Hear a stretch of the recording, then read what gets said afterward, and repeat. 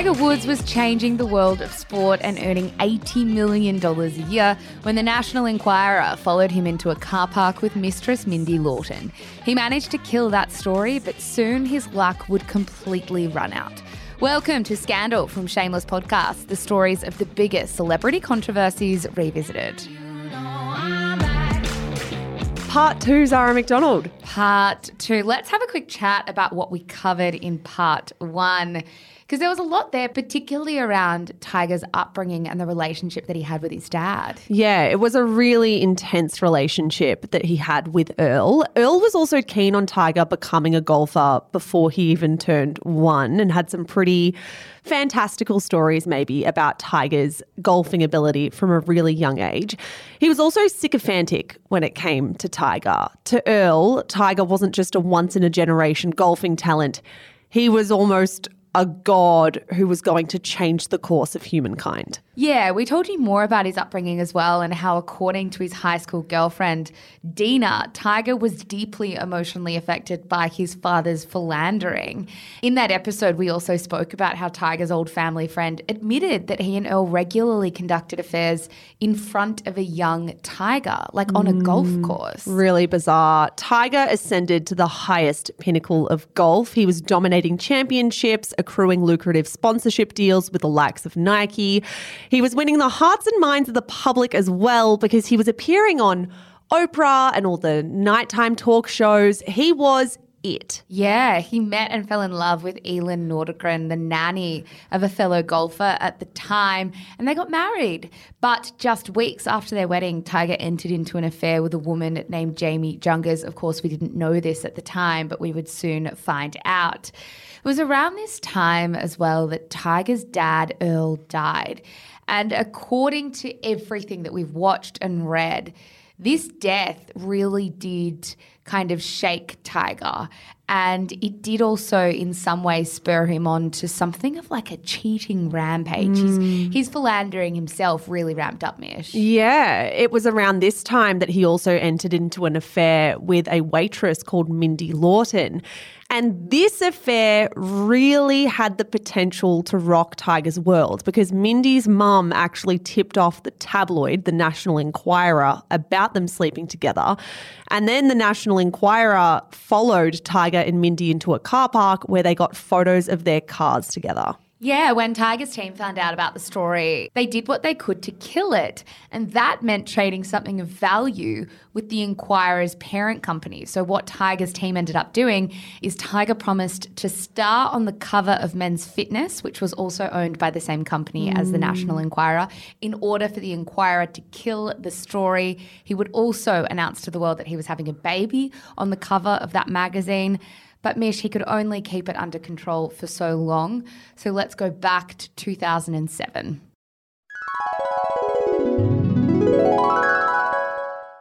All right, Zara, when we last left Tiger Woods, as you said, it was 2007. He was 32 years old and his father, Earl, had just passed away. He was, of course, married to Elin.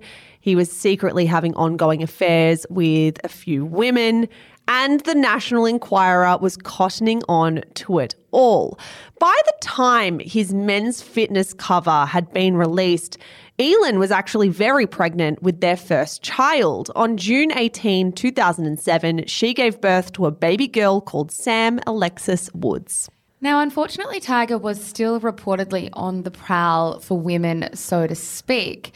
Look, before the Men's Fitness story had even been published, so in the space between him giving the interview and it going live, the one that was meant to save his career from potential ruin, he was still pursuing other women. Yeah, surely this Men's Fitness cover to Tiger would have been symbolic of the bullet that he dodged. Like, the Men's Fitness cover was him dodging his whole reputation being trashed by the National Enquirer. And yet, before it comes out, he's doing the exact same thing that could damage his reputation. Yeah, it could have been a real line in the sand moment for him, but it wasn't. We didn't know this at the time, but what we would learn later is that one woman Tiger pursued was a 21-year-old cocktail waitress named Jamie Grubbs, who Tiger had met on one of his trips to Vegas. Now, he gifted her a $400 professional massage, bought her a new outfit the day after they met so she could go night clubbing with him, and ferried her and her friends friends around in a Rolls Royce while they were in Vegas for the weekend. Around this time too, Tiger was also reportedly contacting pretty regularly a high-end escort service, often paying a fee of up to 5 or 6 figures to spend time with escorts around the country. Yeah, one former Playboy playmate named Loredana Jolie Ferriolo later claimed that Tiger paid her $15,000 for their first date. He paid for shopping sprees, flew her to the Bahamas, Dubai, and Vegas so they could meet up around this time. Yeah, once again, despite all the chaos behind the scenes, he was excelling in golf tournaments throughout 2007. He won his 13th major that year. But some very, very faint cracks were beginning to show. For one, Hank Haney, his golf coach at the time, did begin to notice that Tiger was on his phone a lot during practice, and it was really starting to annoy him. Tiger was constantly receiving a barrage of text and calls, affecting his concentration. Haney, of course, had no idea that most of these messages were from various women. Well, he's got so many relationships running simultaneously. Like, these women aren't just sleeping with Tiger. When you read the book and you watch the documentary, they're falling in love with Tiger. They're relationships. Like, these are years-long relationships. And you think about how often you might text your partner right now. Imagine if my partner had like 7 of me. It's not possible. It's simply not feasible. Would just like explode. Let's fast forward a little bit to 2009 because it was arguably the biggest year in Tiger's career to date. By January, he was 33 years old and despite some persistent injuries, was playing some of the best golf of his career. This was also the year that he became the first athlete in history to exceed $1 billion in overall career earnings. Yeah, Tiger's wife Elin was also pregnant with their second child. And on the outside, it looked like they were on top of the world. But on the inside, Tiger was falling apart. First of all, of course, he was still grieving his father, particularly after he became a father himself. Talking to people at this time, he said, "My dad passed away right before Sam was born, so I didn't have a chance to talk to him about being a father. I regret that. I will always regret that. I think of him every day. He taught me everything. I hear his voice." Now, Tiger was saying this in the media, which was somewhat unusual, seeing as he was normally quite private-mish and reserved around journalists. Yeah, and then there were the women, literally so many women. As per the Tiger Woods biography, emotionally he was adrift, constantly moving from city to city, hooking up with one woman after another. He persuaded one after another to believe that she was his only mistress. All of these women, the ones he paid and the ones he picked up, were women he could control.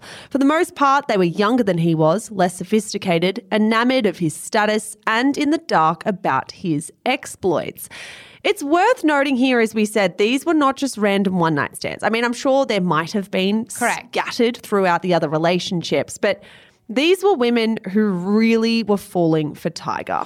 Yeah. Now, at this point, Tiger met a 34-year-old by the name of Rachel Yucatel, who was a VIP hostess/manager at high-end nightclubs in New York. And things were a bit different in this relationship. For one, Rachel was quite wealthy herself. She was also 1 year older than Tiger and was probably, and I know this is a generalization, but I think one that rings true with what we know, more accustomed to a life of luxury than some of the other women that Tiger was courting at the time. The power dynamic was not as pronounced. These two, at least when you watch Rachel be interviewed about this relationship, it does seem like they were on far more of a level playing field than the women who came before her. Rachel could also empathise with Tiger when it came to his grief with Earl. She actually lost her fiancé in the 9/11 terror attacks and had also lost her father to a cocaine overdose.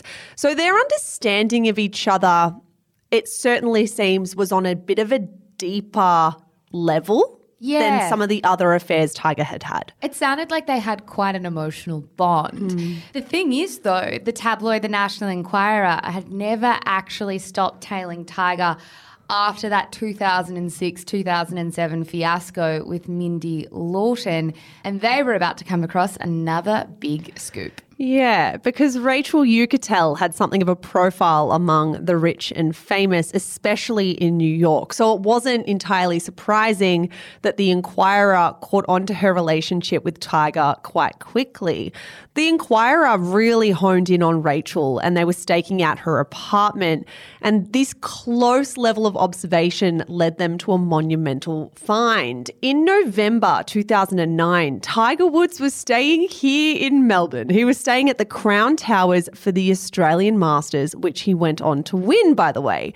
Now, essentially, Tiger had asked Rachel to visit him and come with him to Australia. In fact, he was extremely keen on her coming with him to Melbourne.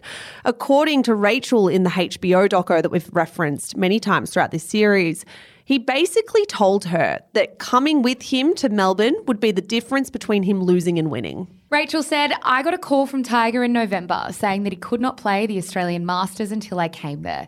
He said, I can't sleep, I can't win if you're not there, so will you come? This man that everybody wanted a piece of only wanted me. That's the biggest I love you could hear. We were really brazen with what we thought we could get away with. It's a really interesting quote from her. Yeah, so she agreed. She came to Melbourne and Tiger's team booked her a room on a separate level of the hotel to avoid suspicion. But we need to keep in mind, Rachel and Tiger were essentially together at this point. She considered him her boyfriend. So by the time she got to Melbourne, she obviously wanted to go to her boyfriend's suite. It was when she was exiting a lift and heading towards Tiger's room that a man who had been in the lift with her yelled out, "You're going to see Tiger Woods." That would be so eerie. Can you imagine? I'm getting all body, I don't know, I'm getting that really cold feeling when you get really anxious. Because that's the thing, right? There are elements of this story. I mean, particularly with the National Enquirer, it's one thing to kind of report on a public figure's personal life, but it's another to kind of stalk people in the way that they do, particularly a woman by herself in a country that's not the one that she lives in, and yell out to her to throw her off like that. Yeah.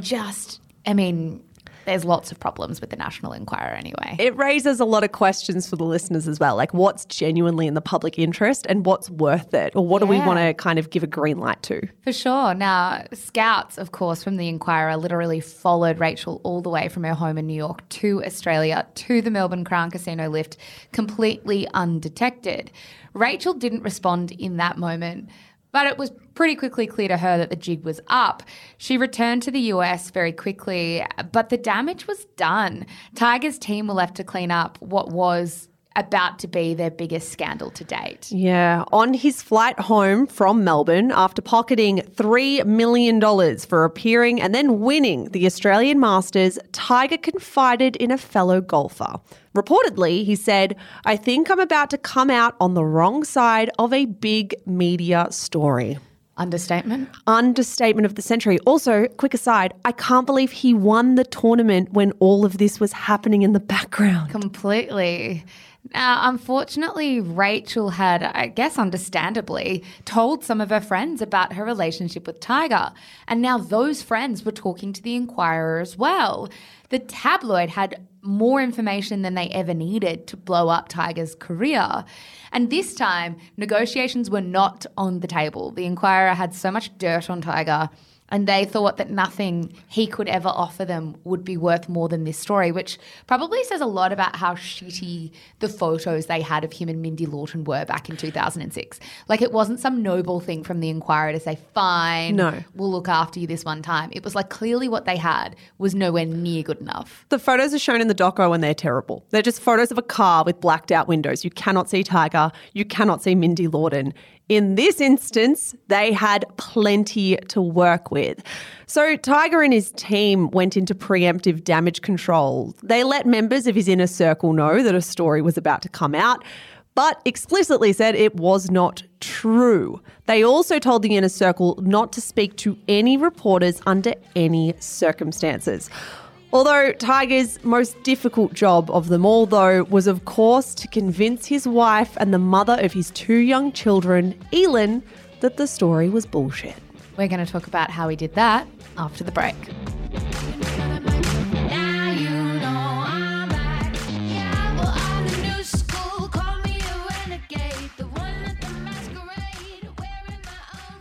All right, Zara, one of the wilder elements of this story is that in an effort to convince Elin that he wasn't cheating, Tiger actually organised a 30-minute long phone call between his wife and his mistress, during which he instructed, apparently, according to Rachel Uchitel, he basically told her to convince Elin that they were not sleeping together and that they were just friends. Yes, in the doco, Rachel admitted to this and said, "We talked about how I knew Tiger, how I knew his friends, and how and why I was in Australia."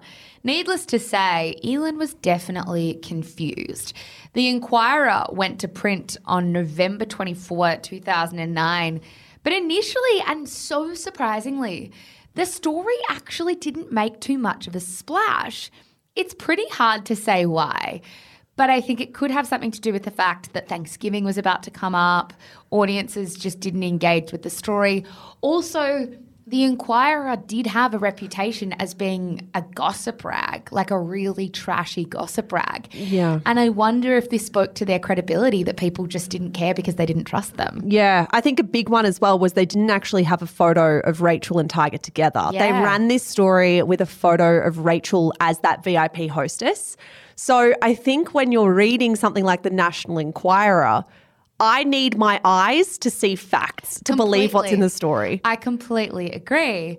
Now, Rachel said in the documentary, the story came out and nobody looked at it. Between this stupid story and the phone call with Elin, I remember thinking, oh my God, we're going to slide right over this. Oh, this part of the doco is so awkward to watch back. She went on. 2 days later, it was Thanksgiving. Tiger and I texted throughout the day saying that we have a lot to be grateful for. We'd gotten away unscathed in what could have been a complete nightmare.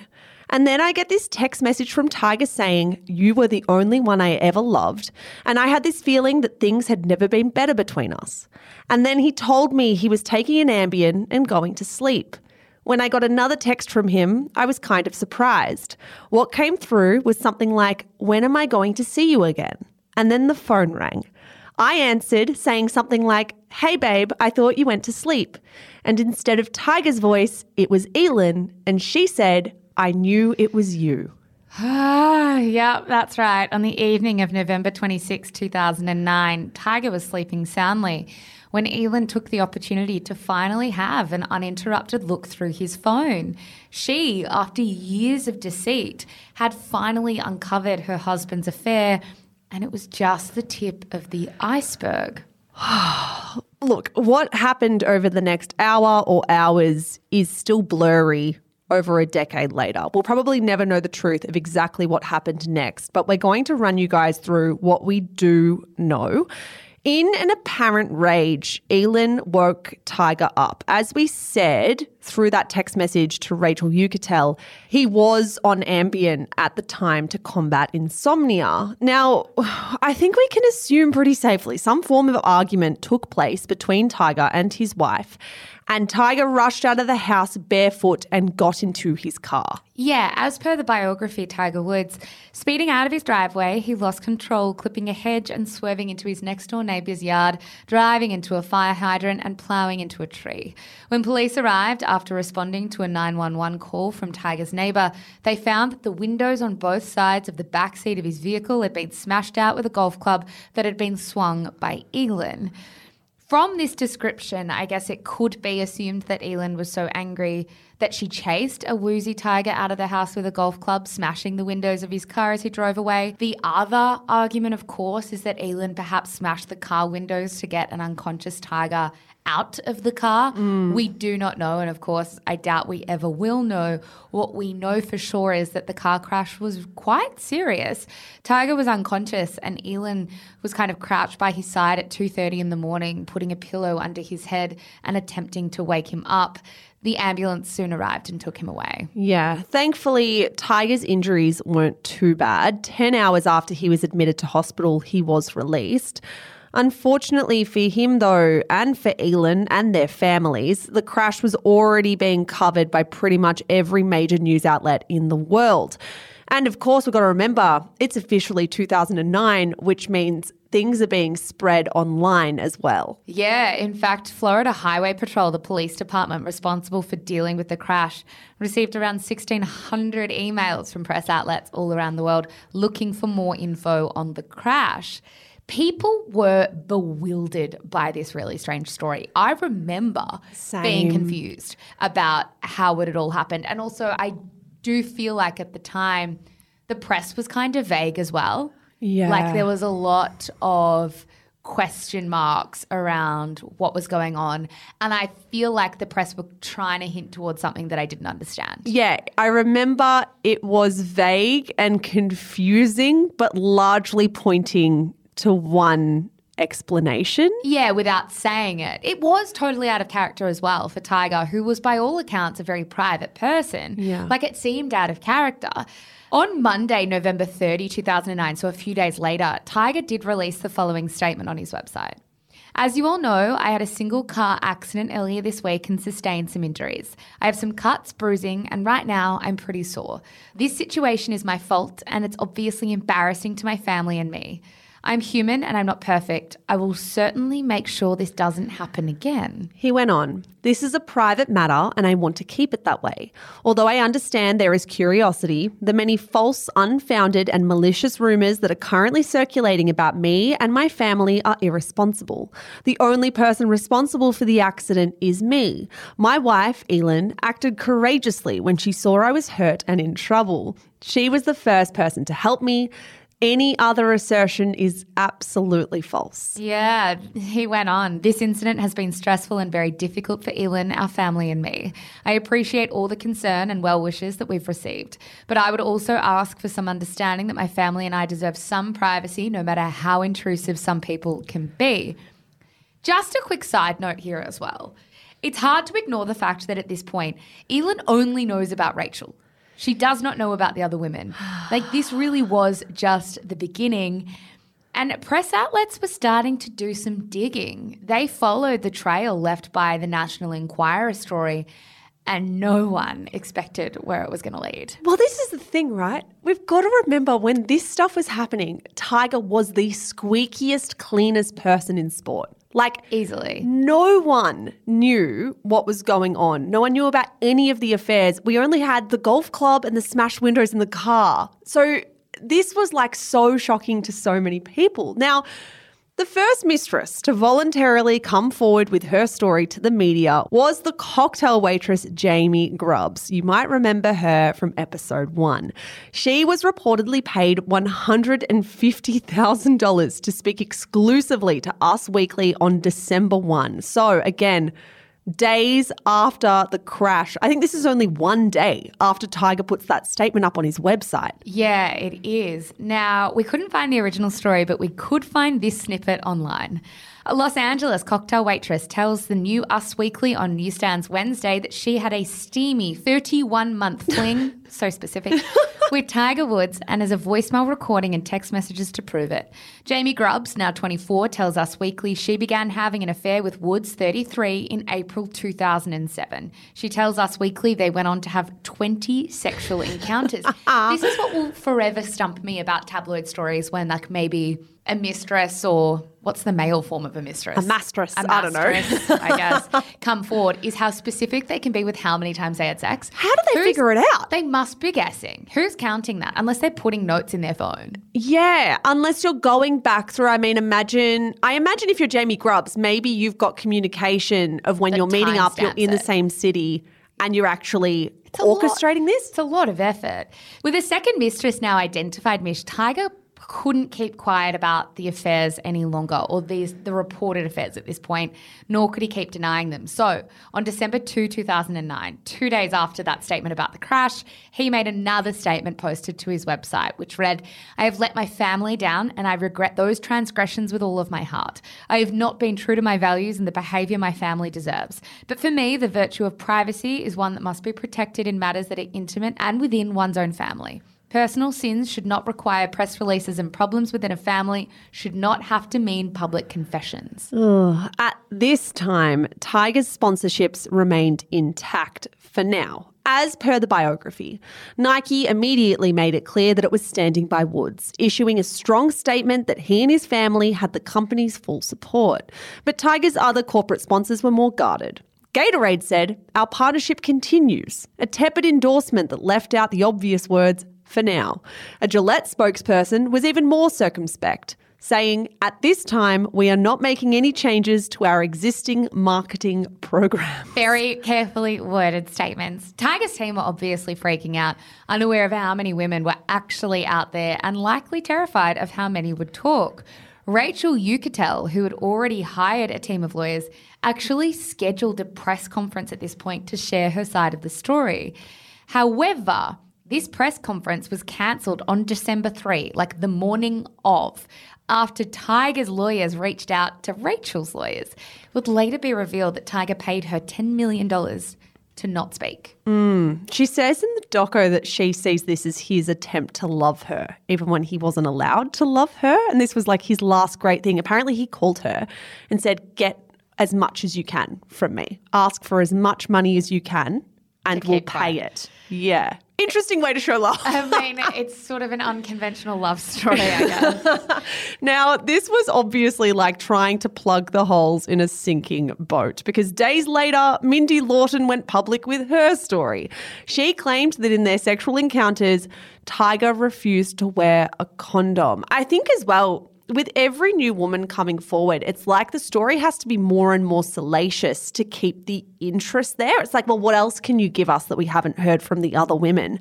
So as the women came forward, their details became more and more explicit. Yeah, the rising number of mistresses was such a hot topic that Jay Leno's night show literally had a stage design called the Tiger Woods Tally Board, where they updated the number of rumoured mistresses every night. If a new woman would come forward while the show was being recorded, the phone would ring and production would announce it on air. I watched clips of this and it was actually like, I know I'm saying two things at once. I'm saying we need to respect celebrities and not dehumanize them. Some of the content around this was kind of funny given the outlandish nature of this scandal. It is outlandish, and it is one of these like, if you see me right now, I'm sort of struggling to put it into words because I agree.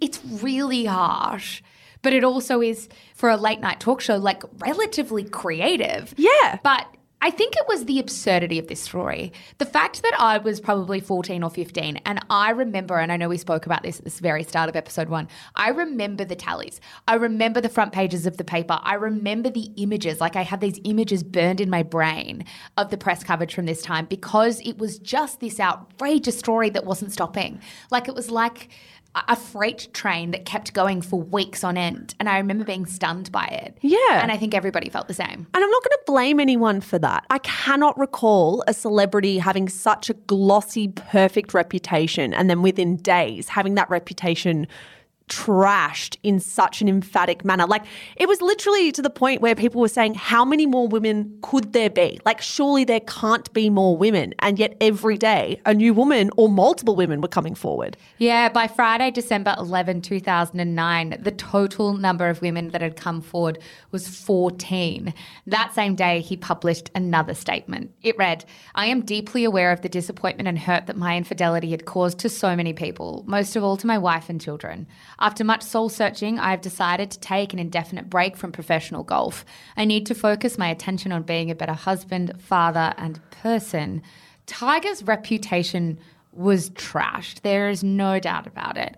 As per the biography, for 21 consecutive days, Tiger appeared on the cover of the New York Post, surpassing the previous record of 20 consecutive covers devoted to the 9/11 terrorist attacks. His scandal was regular fodder for late-night comedians. Tiger's sponsors didn't find any of this funny. Yeah, the IT consulting company Accenture were the first to cut ties with Tiger in light of the scandal. They were promptly followed by AT&T, who also dropped Tiger, while Procter & Gamble and Swiss watchmaker Tag Heuer largely scaled back their campaigns with Tiger. The only companies that stuck by him at this point in the timeline were Nike and EA Sports. Tiger wasn't just losing sponsorships, though. Of course, Elin and the 2 children had moved out of the family home, leaving him there just on his own. Just ahead of Christmas 2009, Tiger decided to check himself into rehab for sex addiction. To be clear, it wasn't just Tiger who was the only one copying it. Footage is shown in this HBO documentary of Rachel Yucatel being followed down the street by a swarm of paparazzi who suggest she should get a test and asking her if she likes the song Oh Baby, I Like It Raw. In an episode of The View, co-host Whoopi Goldberg asked her panellists how to pronounce Rachel's surname before they all quipped, "You could tell she's a hooker."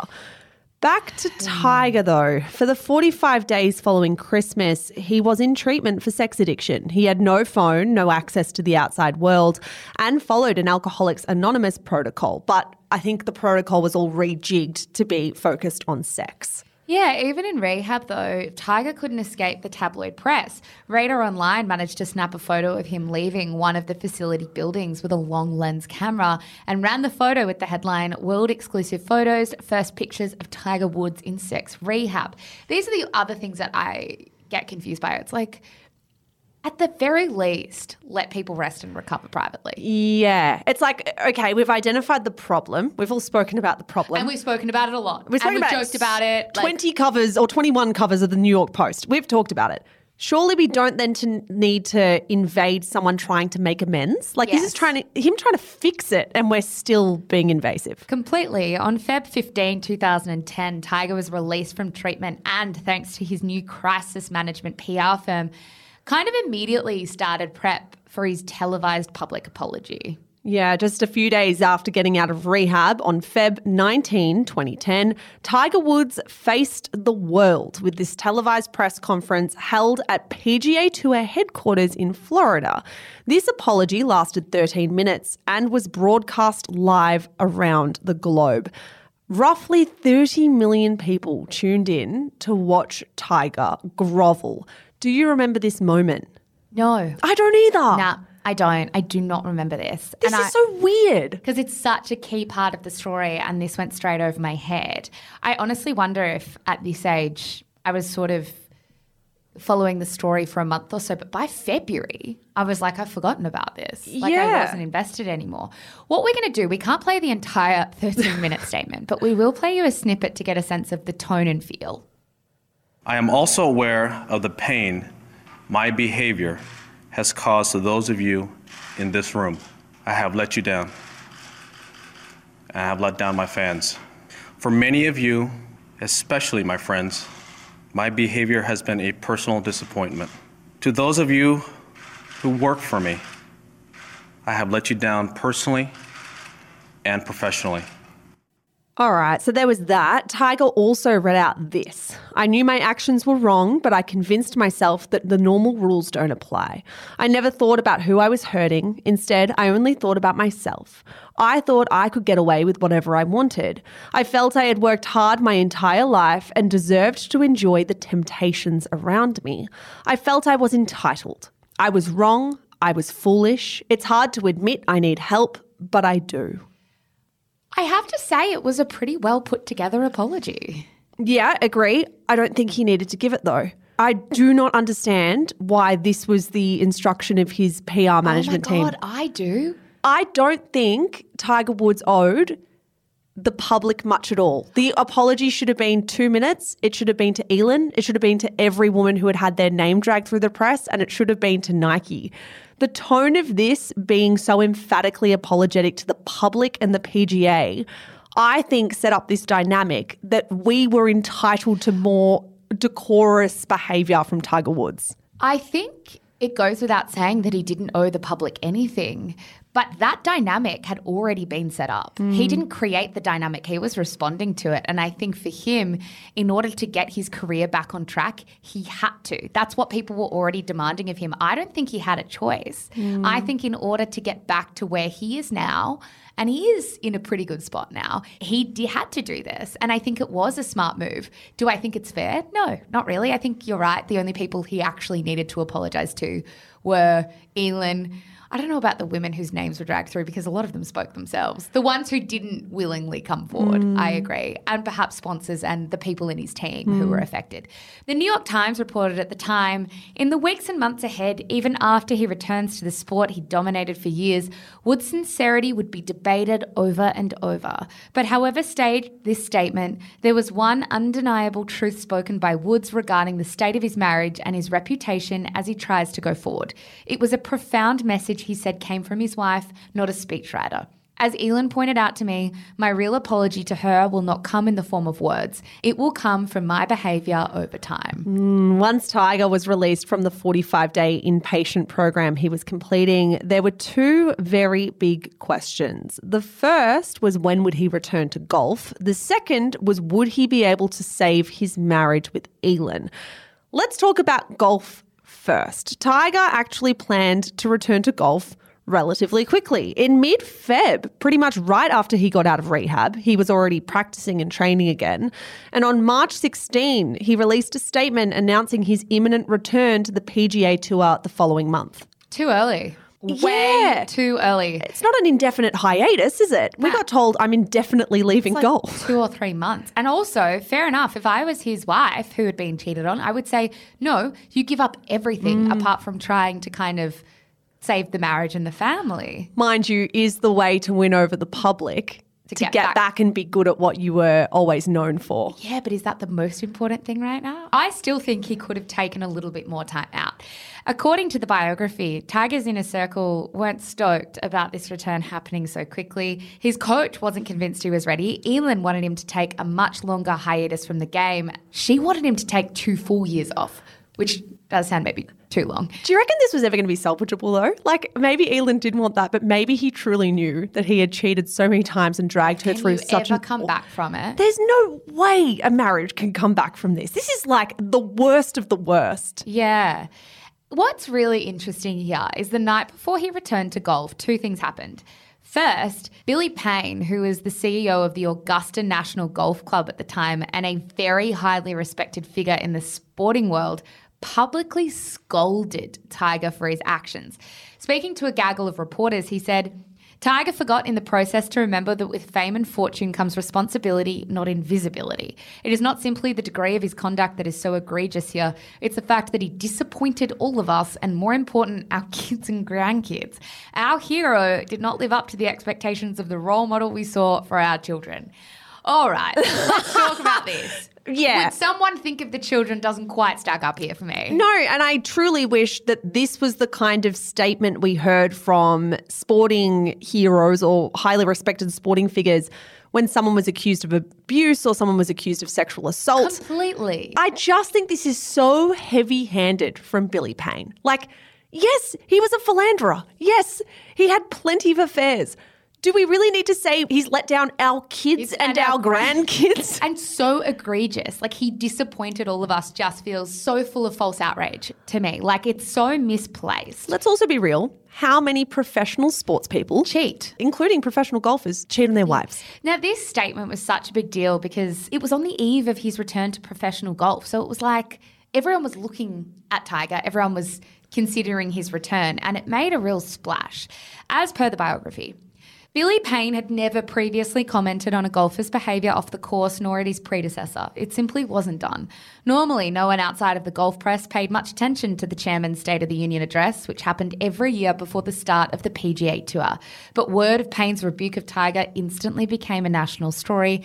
Even the foreign press covered it. I think we should remind everyone the culture of golf that Tiger walked into. He was one of the first men of colour to walk into this very white, very pompous scene. And I think it would be remiss of us to not say that maybe a layer of this condemnation that he got from the upper echelons of the golfing world had undertones of racism to it. Absolutely. It's like this really public rebuke was laced with he is not one of us. Yes. Like, this is not what we stand by. Now, this wasn't the only story that was circulating the night before Tiger was set to return to the golf course.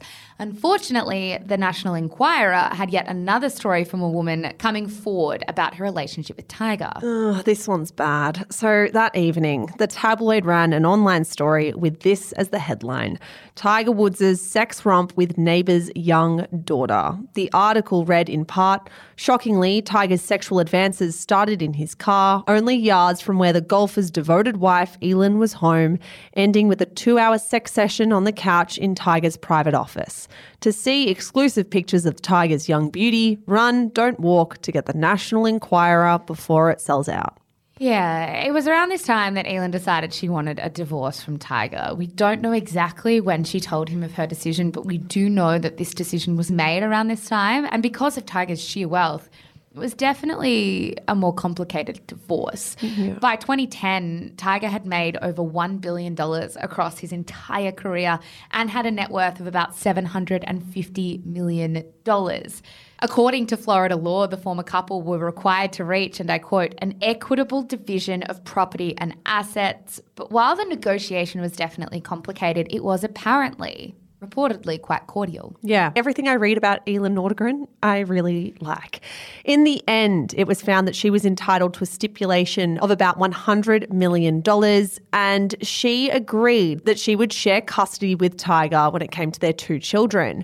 By August, the divorce was final, and a 30-year-old Elin reinstated her maiden name. On August 25, she actually featured on the front cover of People magazine for her first ever exclusive interview. Now, during the 6 years she was married to Tiger, she never once gave a media interview.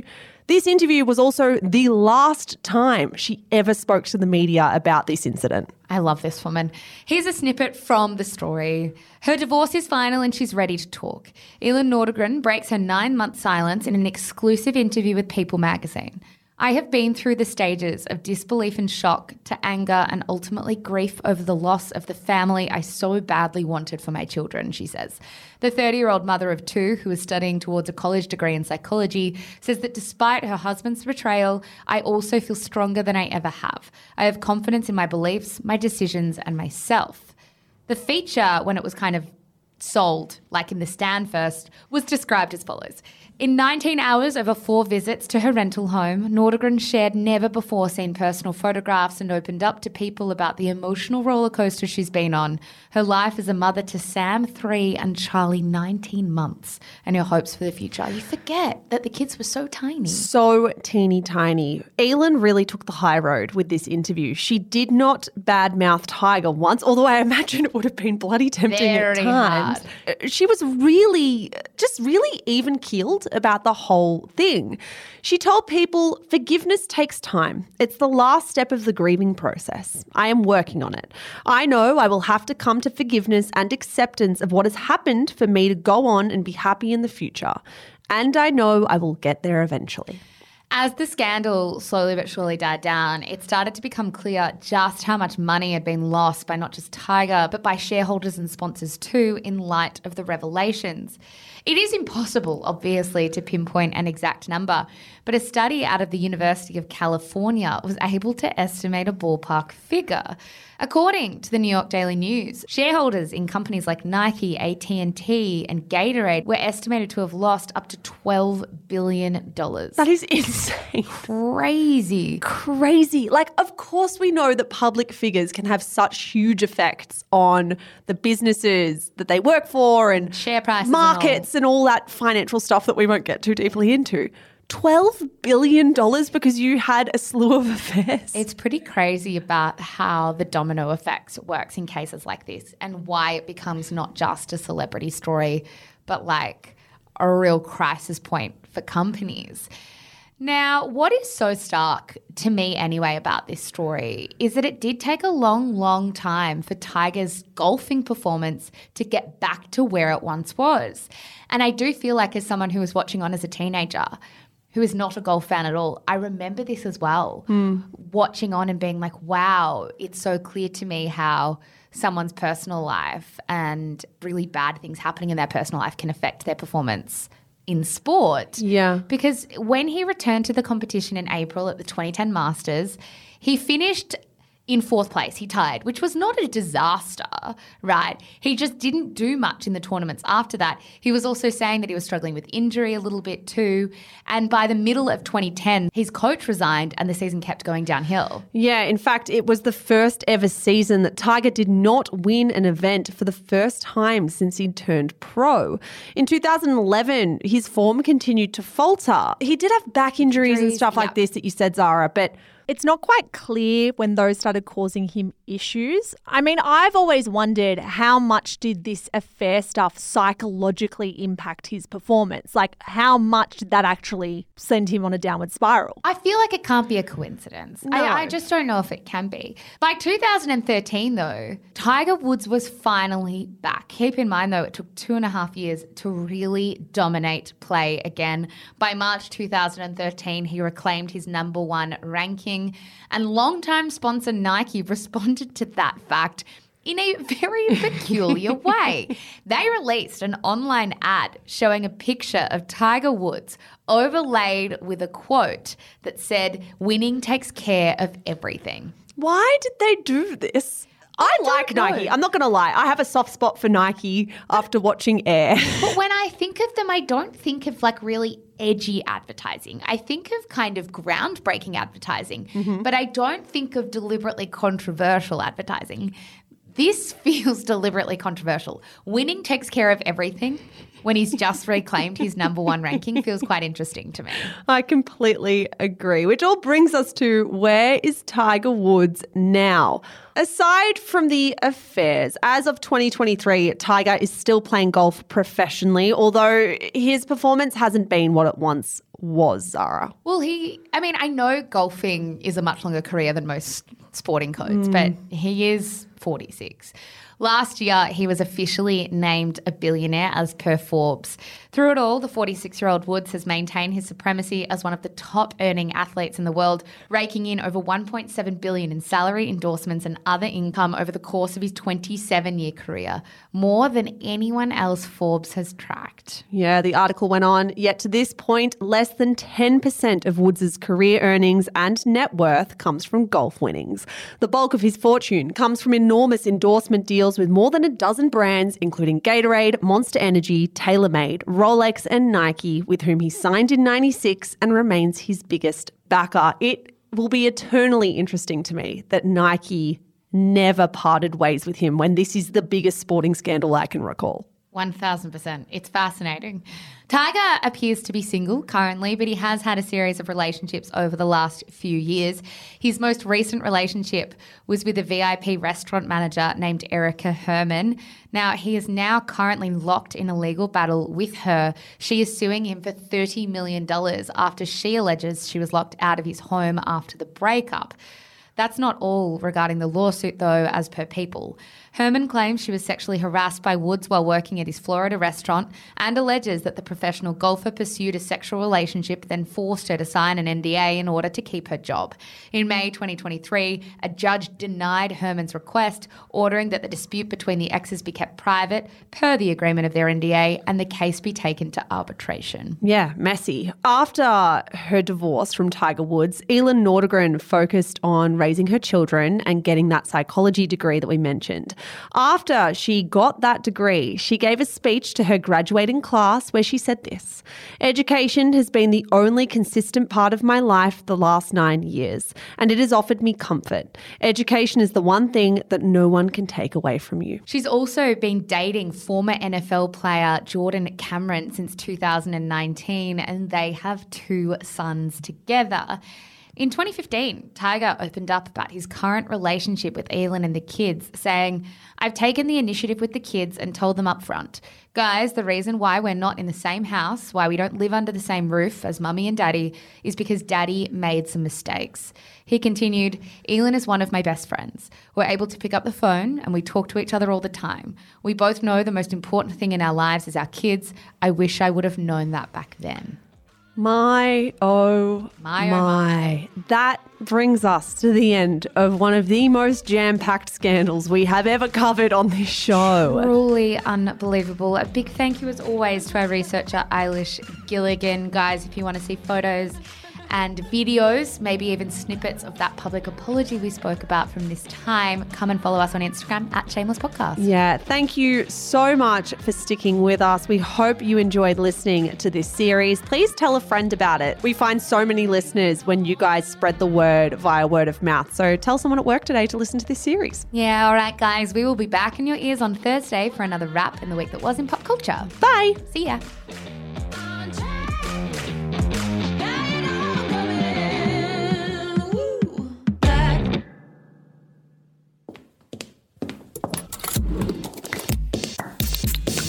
Shameless Media. This podcast was recorded on Wurundjeri land. Always was, always will be Aboriginal land.